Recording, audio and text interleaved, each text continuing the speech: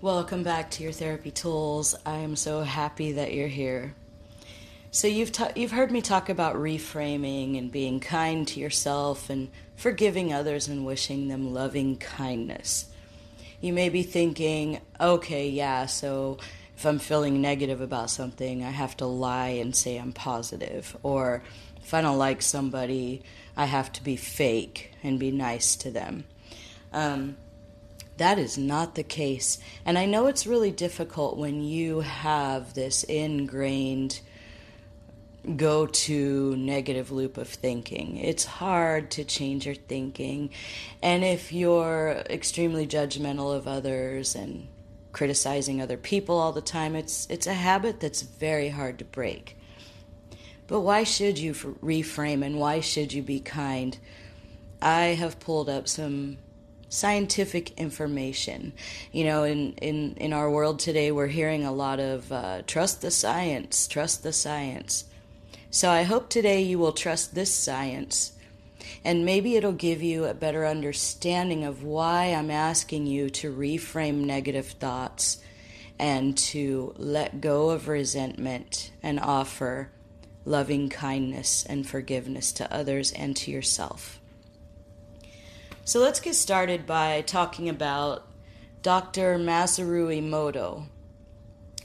He conducted extensive studies on how our thoughts and intentions alter and shape the structure of water crystals.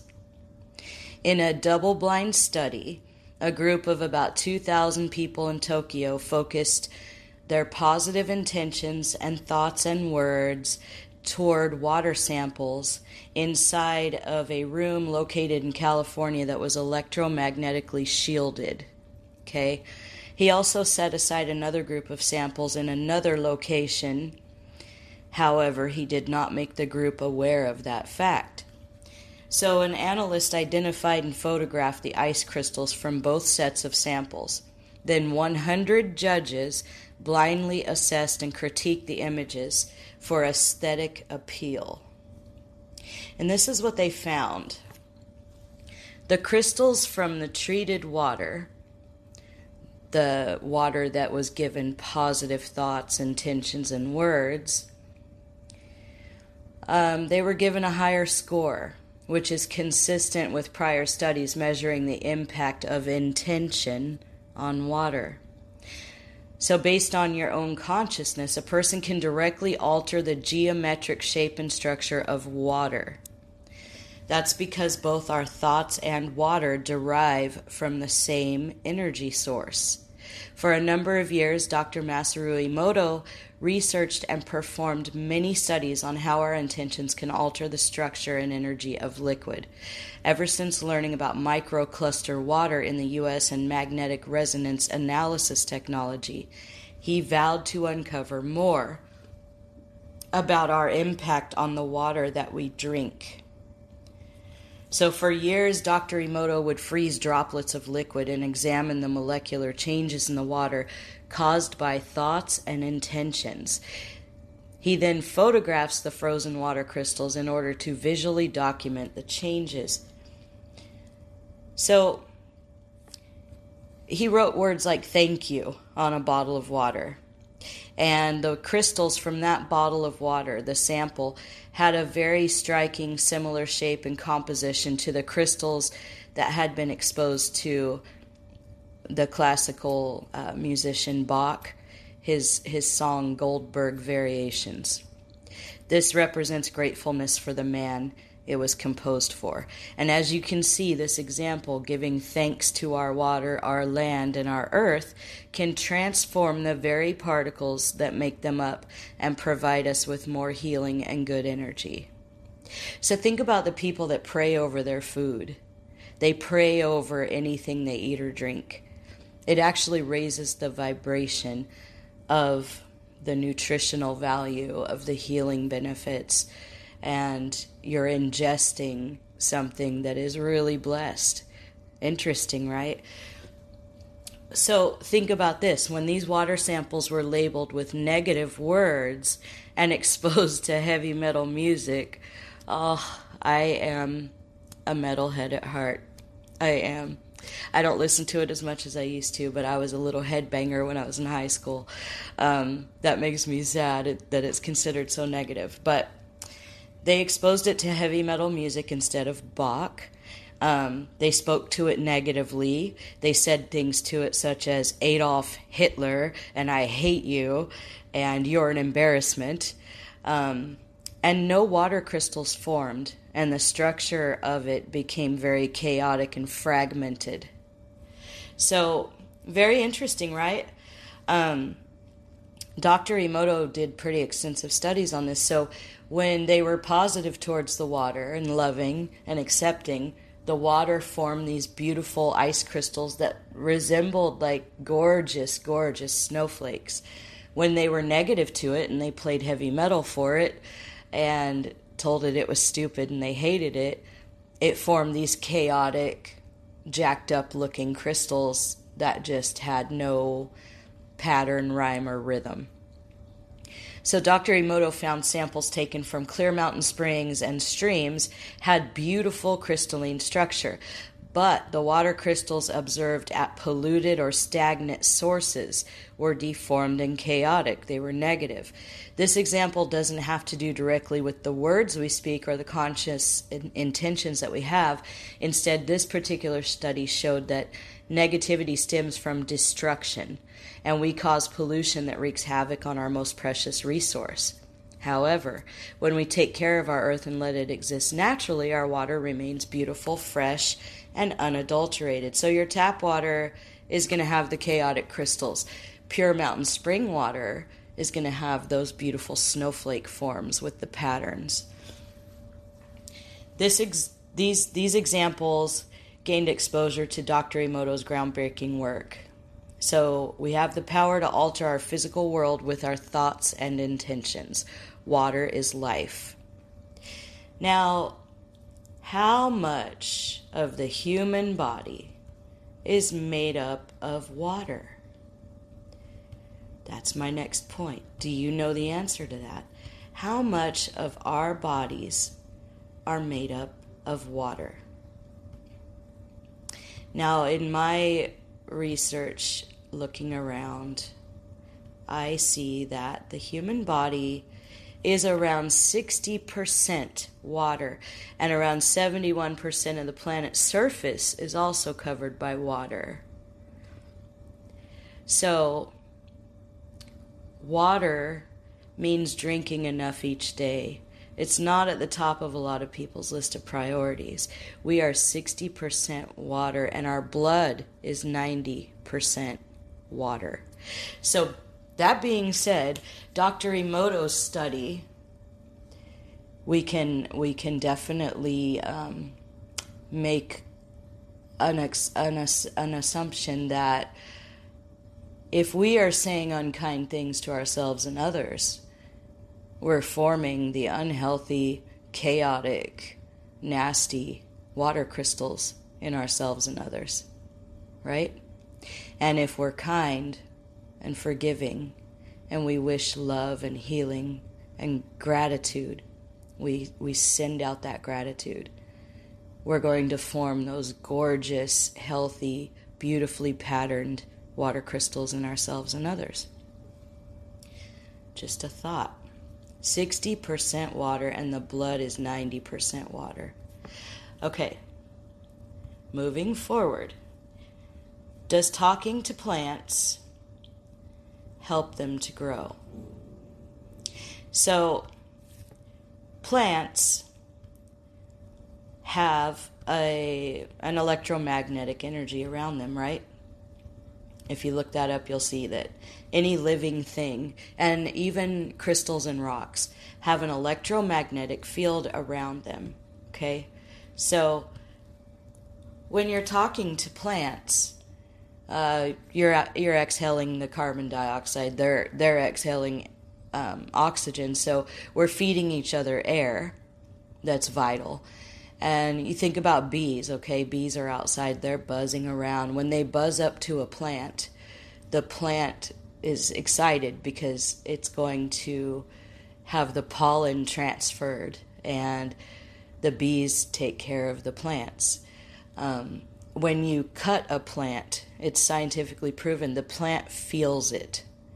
Isn't that crazy? The plant can feel it. The plants have nerve endings just like we do. Their genes, their DNA, their veins, they're very similar to us. And in fact, there's a study that says humans may have evolved with plant genes, which is fascinating, right? And plants require water to grow. So again, are we going to have dead water or live, beautiful water to feed the plants? And when you talk to the plants, the vibration of your voice helps them to grow better and faster and more healthy. So talking to your plants is a thing, and it's scientifically proven. So when we're kind and loving and talking to our plants, they do well. If we don't water them, we ignore them, and we don't talk to them, they don't do as well, and they could even die. So here's a study that came out, published in the UK News on March 15th or March 13th of 2015. Humans may have evolved with the genes of plants, fungi, and microorganisms according to a consensus-challenging Cambridge University study. The study into the literal roots of mankind builds on and to some extent confirms the findings of a 2001 investigation into whether or not humans could have acquired DNA from plants. It was heavily criticized at the time for being too weedy. I'm sure that pun was intended. I found that funny. Okay. It is now accepted in some quarters that up to 1% of our genome could have originated in plants by way of horizontal genetic transfer, or HGT, a complex process in which particular bacteria transfer information about DNA. The research suggests that humans, like certain other species, carried the DNA of organisms which lived in their surrounding environment rather than obtaining it through the much more linear process of breeding and descent. In a statement on the University of Cambridge website, Dr. Alistair Crisp, leader author of the project undertaken by the Department of Chemical Engineering and Biotechnology, said, "This is the first study to show how widely horizontal gene transfer occurs in animals, including humans, giving rise to tens of thousands of active foreign genes, plant DNA. Surprisingly far from being a rare occurrence, it appears that this has contributed to the evolution of many, perhaps all, animals, and that the progress is ongoing. We may need to reevaluate how we think about evolution." So we have plant DNA in us. Isn't that amazing? So, quick recap. When you are positive and you pray over your food and water, or you meditate over it with good intentions, or even write the word "I love you" on a bottle of water, you are infusing it and blessing it and making it a live source of healthy sustenance for yourself. Your body is made up of 60% water. Your blood is 90% water. And we have plant DNA in us. And when you're kind to plants, they grow better. All right. So now let's jump over to humans. As biological species, exist in symbiotic relation with some portion of the whole of plants and animals, which we call agricultural or domesticated. Our welfare as a biological species directly depends upon the extent to which we provide for the welfare of our symbionts, the agriculture of plants and animals. Agriculture, in a broad sense, involves a symbiotic relationship between humans, plants, and animals. Humans, plants, fertilize, control weeds and pests, and protect crops. Humans also nurture, feed, and protect the livestock. So what I'm getting at is we have this connection with nature, and we are a part of nature.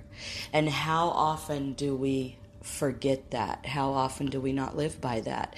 How often are we stuck watching reality shows, or dealing with an asshole boss, or criticizing somebody, or being criticized by somebody, and we just lose touch with what we are and we lose touch with nature. And in that process, we develop patterns and habits of negative automatic thinking. This is why it's so important to reframe your thoughts. Let me go on here and give you some more science behind that. Okay. Let's talk about the brain and the neuroplasticity. So it is scientifically proven that we can rewire our brains by taking on different thought patterns. Neuroplasticity refers to your brain's ability to restructure and rewire itself when it recognizes the need for adaptation. In other words, if you continue developing and changing throughout life, you are rewiring your brain. If you learn a new language, you're rewiring your brain.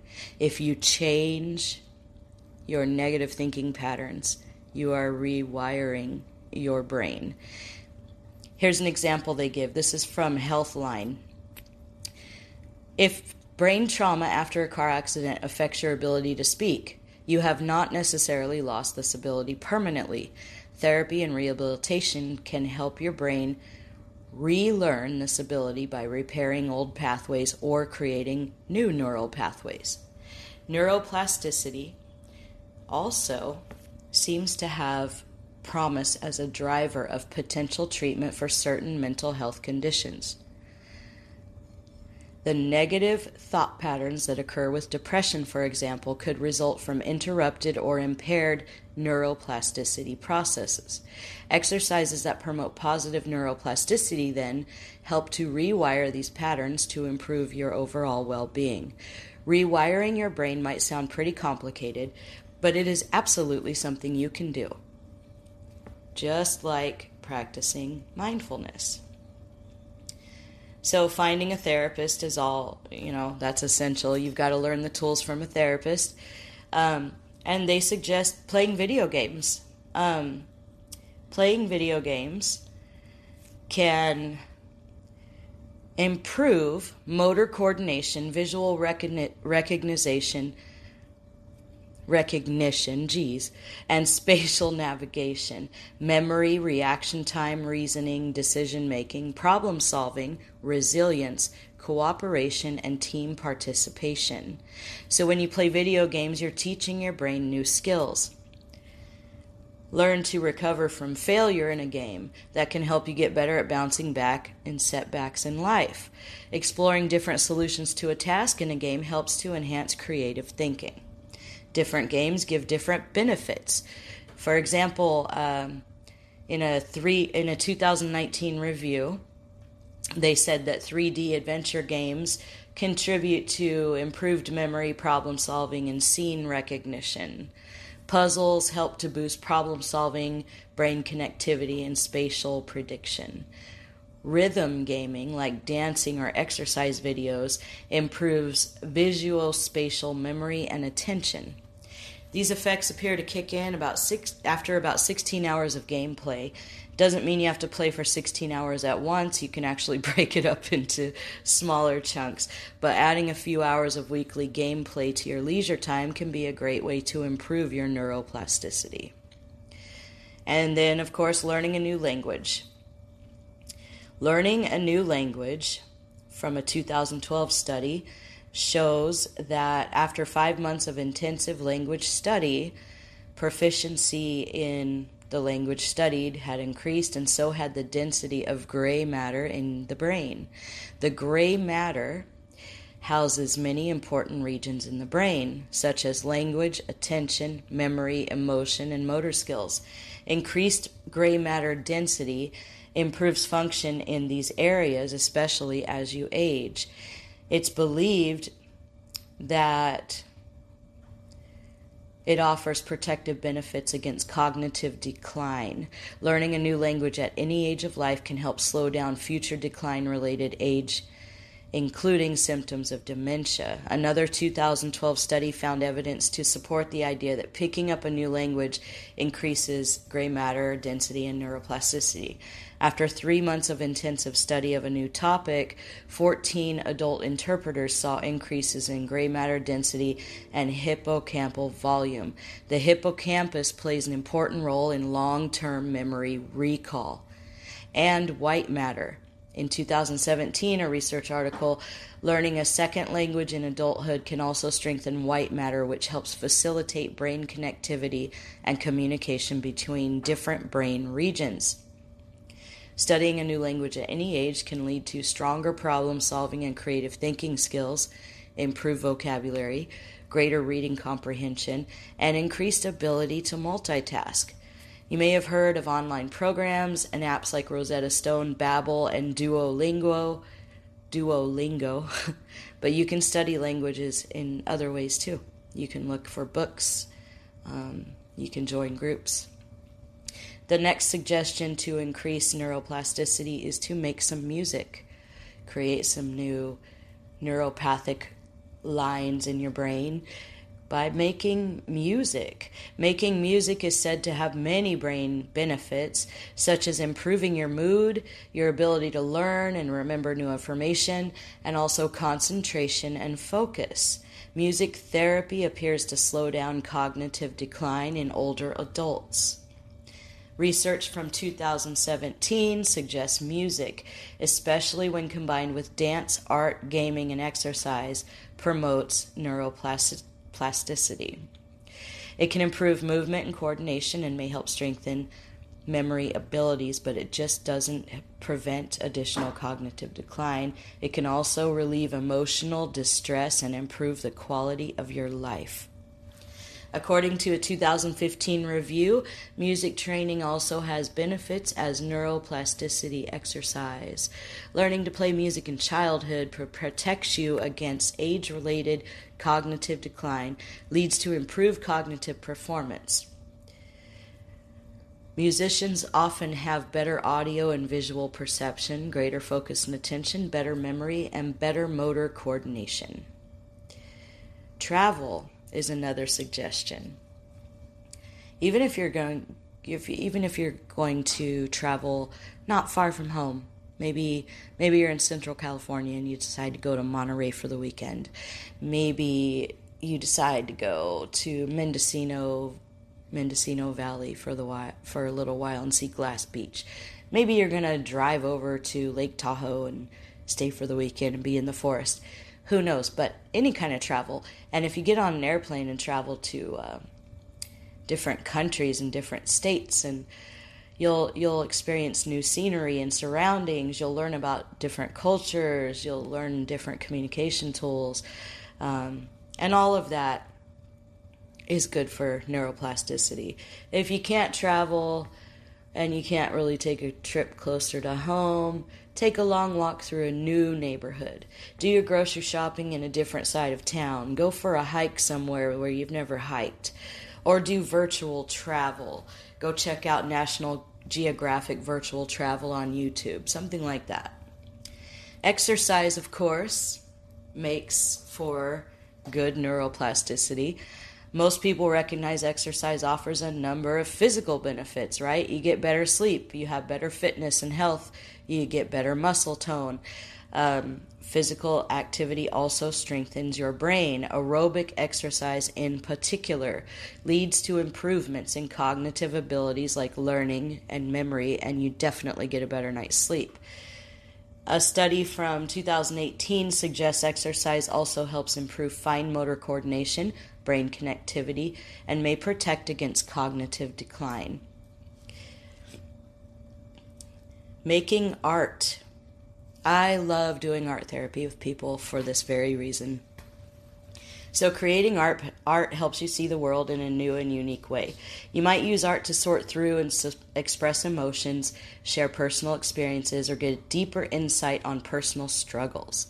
Research from 2015 suggests that art forms such as drawing and painting directly benefit your brain by enhancing creativity and improving cognitive ability.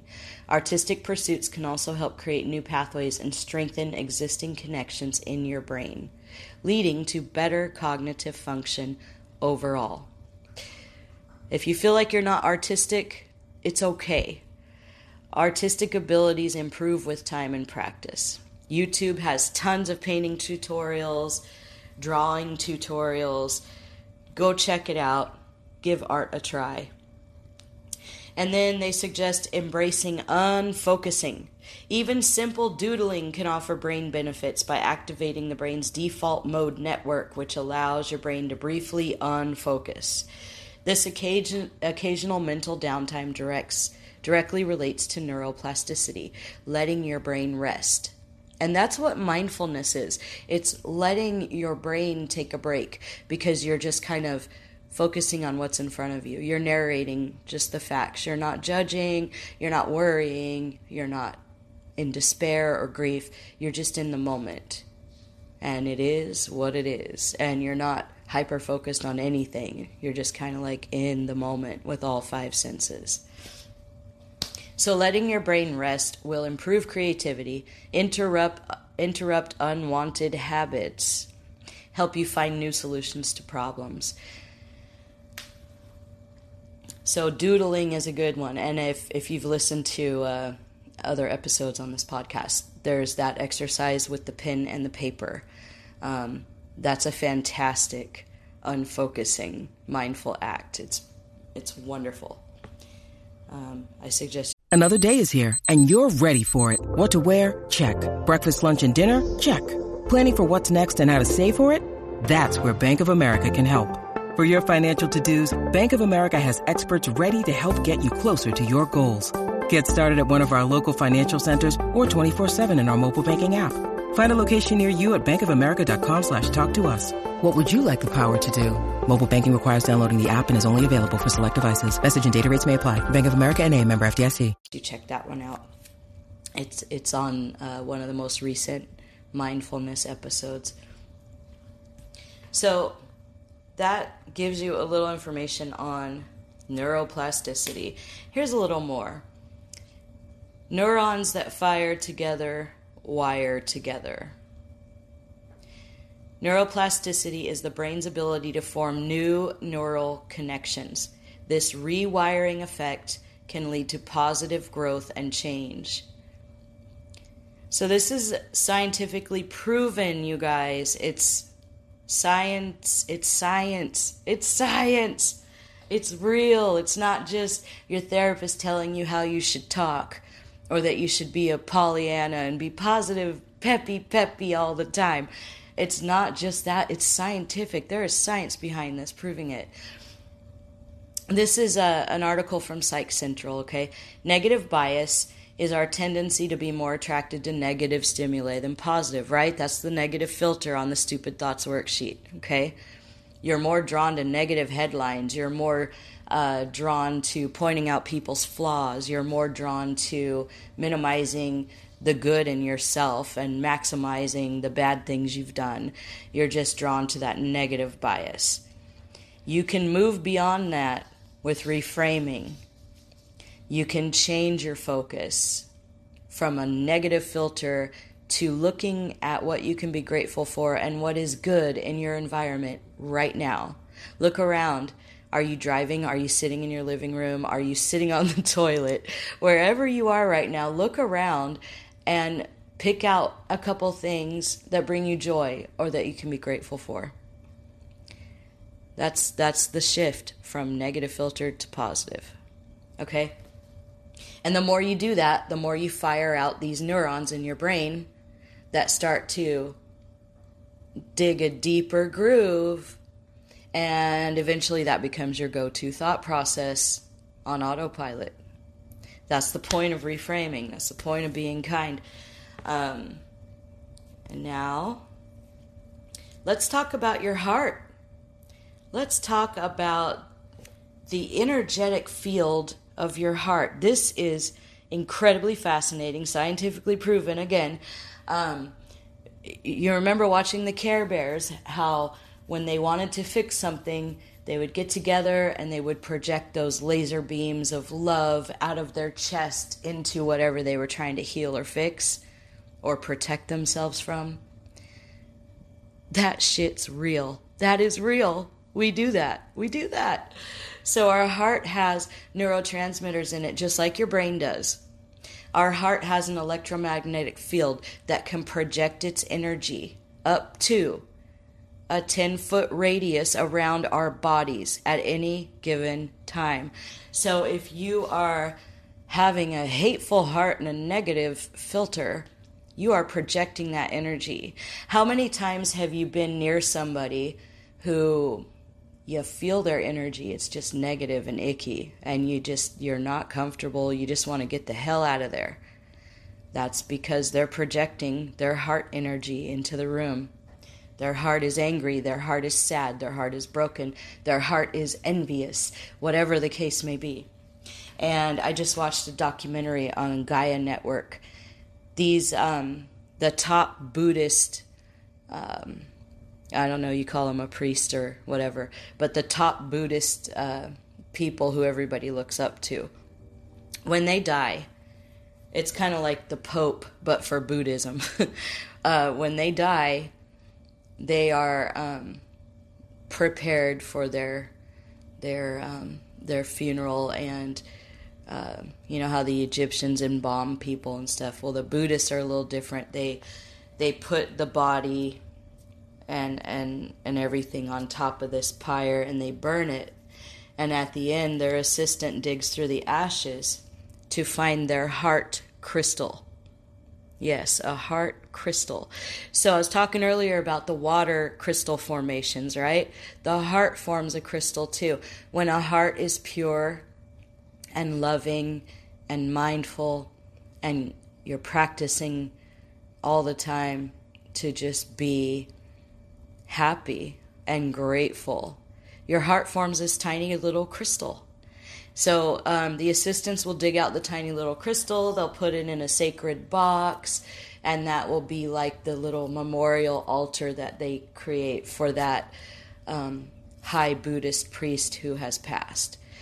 And that totally blew my mind, because I knew about the water crystals thing, but I had no idea our heart created a beautiful little crystal like that in it. That's amazing. So when you are grateful and you're reframing those negative thoughts, your heart is projecting that electromagnetic field around you. You might find that your plants grow beautifully and people say, geez, you have such a green thumb. Or you might find that people feel comfortable around you and they feel like they can talk to you about anything. You're projecting that love out there. You're projecting that positivity. And there may be other times when you're just not switched on and you're grumpy and you're thinking about past things that upset you or people that you don't like, or, you know, you're having anxious thoughts ruminating in your head, and people who are around you tend to not feel as connected to you. You feel more isolated in a room full of people. They sense that energy and they block you. That's just how it goes. So let's jump right into, from that fascinating information. I thought it was fascinating anyway. So let's jump from that into what is the physics of the law of attraction. The law of attraction, and where am I retrieving this from? I got to make sure I give credit. calminspired.com. The law of attraction physics is based on quantum physics. Though it may seem like a metaphysical concept, it is a very real fact. Again, y'all, science. What we think about, believe in, and focus on is what manifests in our lives. This is not some sort of theory. You can manifest anything. And I'm telling you, this is in the Bible. This is in the Bible. One of our oldest books in history, the Bible, talks about this too. It doesn't call it the law of attraction in the Bible, though, but it does talk about it. The simplest way to understand the law of attraction is to understand the difference between energy and matter. The greatest discovery of our generation is that human beings can alter their lives by altering their attitudes of mind, reframing your thoughts. As you think, so shall you be. The law of attraction operates on the principle of like attracts like. According to this principle, everything in the universe is made up of equal masses, such as particles, molecules, and stars. Therefore, everything is composed of mass, atoms. Atoms, which are made up of protons and electrons, are like particles of matter. Moreover, that attracts the like. The like attracts the like. Sorry, I'm tongue-tied this morning. This concept is supported by quantum physics, chaos theory, and interferometry. I hope I said that correctly. Using quantum physics to prove the power of positive thinking, the law of attraction enables us to achieve anything we desire by focusing on positive thoughts. It is based on the fact that the subconscious creates reality, and a positive attitude enables our subconscious to manifest our desires. The more positive we think, the more our dreams and goals will manifest. So in essence, our thoughts and our emotions determine what we see. The most challenging aspect of the law of attraction is the fact that it is difficult to manifest something when we are thinking the same thing about it. We are in a very different state of mind than the problem we are trying to solve. That is why it is important to change your mental frame, reframe your thoughts, before you can attract anything into your life. You should try to focus on positive thoughts and affirmations and change your negative thoughts.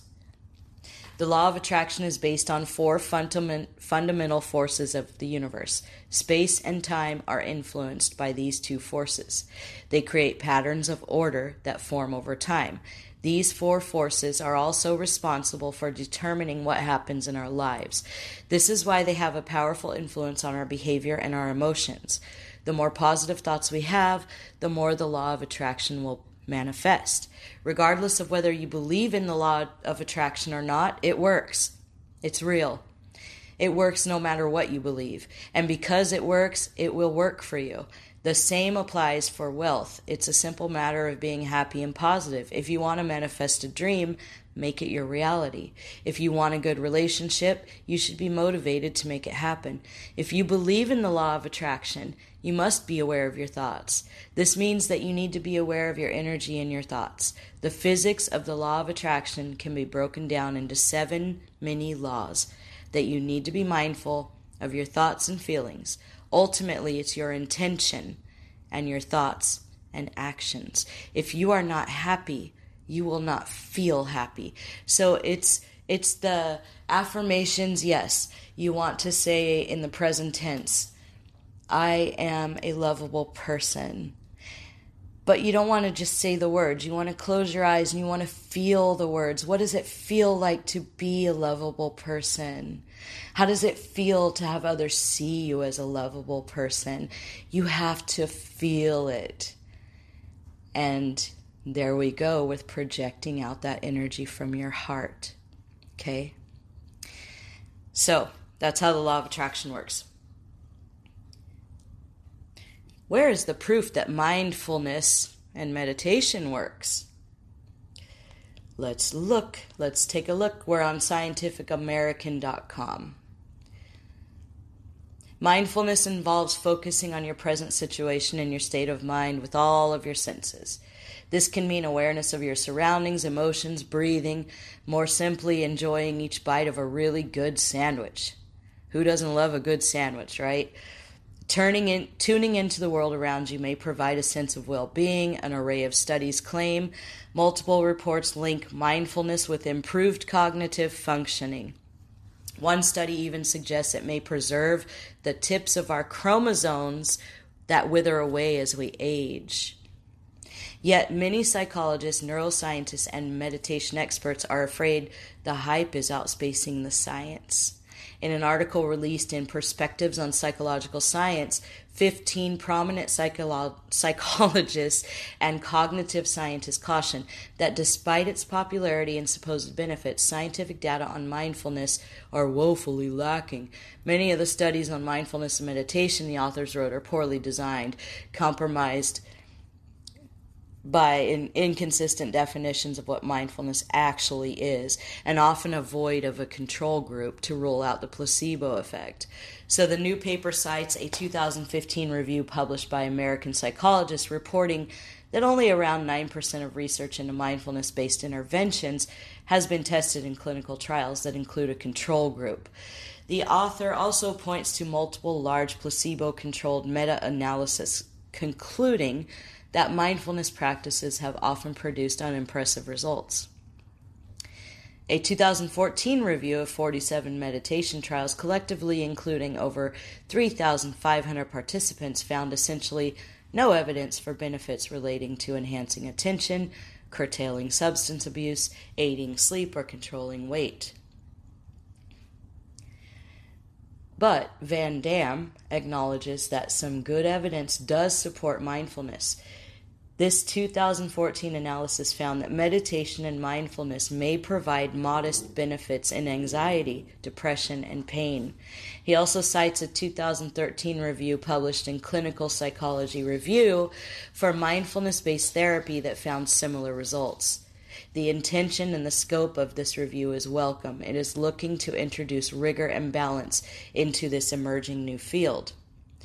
2 trials published in Science Advances support mindfulness practice. The first found mindfulness-like attention training reduces self-perceived stress, but not levels of the hormone cortisol, commonly used biological gauge of stress. The other trial links mindfulness-like attention training to increase the thickness of the prefrontal cortex, a brain region associated with complex behavior, decision-making, and shaping your personality. The authors called for further research into what these findings could mean clinically. Mindfulness is rooted in Buddhist thought and theory. In the West, it was popularized in the 70s by University of Massachusetts by John Kabat-Zinn, a cognitive scientist who founded the university's Stress Reduction Clinic and Center for Mindfulness Medicine. He developed what he called mindfulness-based stress reduction. Now, that's a lot of what I teach. And people, clients, friends, people who are actually practicing mindfulness. I practice mindfulness, and I can tell you I feel 100% better. It's like there's a cool breeze swirling on top of my head, like, I feel good. And the clients that practice it have noticed some positive results and some good progress. So there are the naysayers, but then there are several clinical studies that show a huge improvement by practicing mindfulness. Deepak Chopra, I think I said his name correctly. I'm pretty sure you know who that is. He went on a documentary, and they did a scan of his brain prior to meditation, and then they did a scan of his brain during meditation, and then they did a scan of his brain after meditation. And the results were right there on the screen. Phenomenal.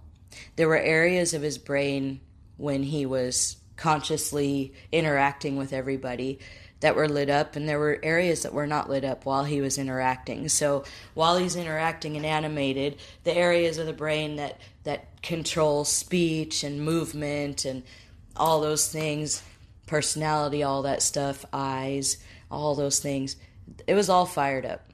But when he went into meditation mode, a lot of the stuff that was fired up when he was consciously paying attention to his environment, a lot of that didn't light up. And then there were areas of the brain that were not lit up before that were very bright. And some of those areas of the brain are areas that scientists aren't sure what they're for yet. So that was fascinating. And then after the meditation, his brain showed a very balanced, healthy function of neurons firing,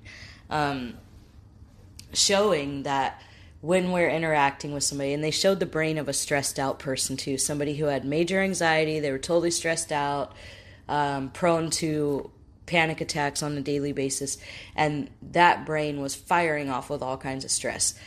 So they showed the difference between the brains. Very interesting content. And then let's think about the power of words. I know this is a super long episode. I just really wanted to give you guys this information because I'm telling you to reframe, but I don't think I explain it well enough. And I think all of this information I pulled up this morning, I was watching the sunrise and I was like, man, I really need to explain the science behind it, because I think sometimes people think, oh yeah, reframe your thoughts, be more positive, whatever. But you don't understand how your body, your spirit, your environment, everything around you can change and just light up for you when you reframe your thoughts. And it's all backed by science. So what kind of power do your words have? Our words, often so recklessly spoken, carry more weight than most of us can imagine. In fact, hardly a week goes by in which you and I don't read or hear about some celebrity, elected official, admired athlete whose words have gotten them into hot water.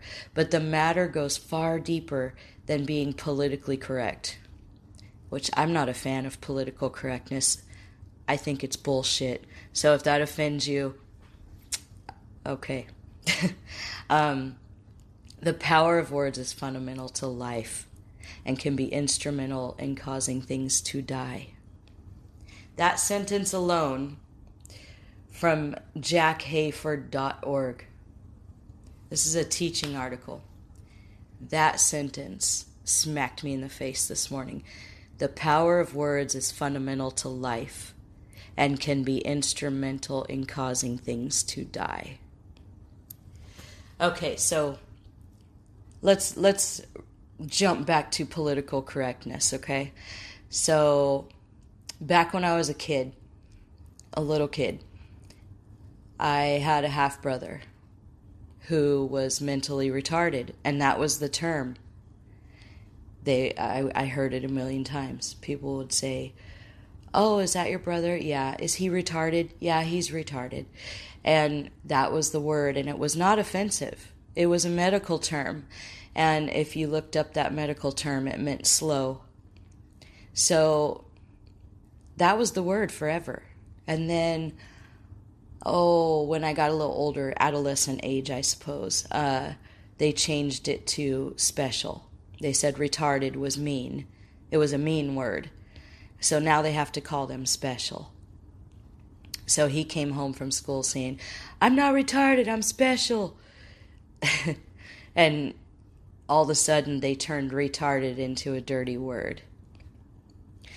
So back in the day, if somebody was mentally retarded, medical term, and they would tell you, I am mentally retarded. I have a condition. I am mentally retarded. I'm retarded. And it just simply meant that their brains were different than ours. They weren't as developed as ours, or they were slow or lacking in, certain cognitive function, right?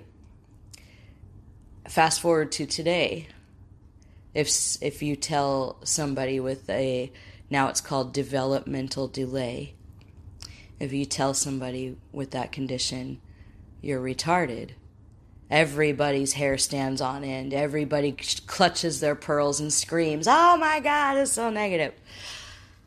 So now it's been turned into a hateful negative word in which if you say it to somebody, it hurts them, right? Whereas back in the day, it was a medical term, much like diabetes or cancer or epilepsy. Nobody felt any judgment either way of hearing the word. They would say, oh, okay, that explains it, And today we have several words. People have trigger words. You call somebody crazy. Maybe they hate being called crazy due to something in their past, and they will show you crazy. Certain women don't like the word cunt. It's an ugly word. But in England, it's thrown around like, hey, buddy, hey, cunt. How are you? Don't be such a little cunt. And everybody says the word cunt a million times a day in the UK. And it's not as offensive there as it would be here. So depending on where you live and where what your culture is and what kind of cultures are around you, words can be really powerful. They can pull up emotions and feelings in others and in yourself. So words cast spells. Words throw curses. Words cause growth. Words cause death. So be careful with your words. Reframe, reframe, reframe.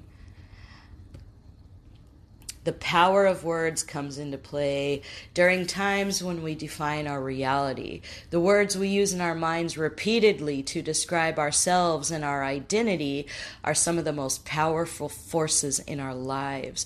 Are you the biggest bully to yourself that you've ever met? Or are you a kind, nurturing, loving person to yourself? That's it. That's reframing. Why be kind? Why reframe? Because it's good for you and it's scientifically proven. And I'm going to leave it on that. I hope this was educational for you, and I hope it convinces you to start reframing, to start changing your life, because you deserve it. You are a beautiful soul, and you don't deserve to bully yourself anymore. You don't deserve to be bullied by yourself anymore, I should say. You don't deserve all the negativity, and you don't deserve to be the obstacle that is holding you back. You deserve to be flying high like a beautiful eagle, as Robert Zink says. You deserve all the love, all the respect, all the success in the world. You don't deserve to be in a self-inflicted prison anymore. So check out reframing, check out mindfulness, work on your law of attraction, and be that Care Bear that shines love, kindness, forgiveness, and support and nurturing into this universe. Until next time, Care Bears, love and light.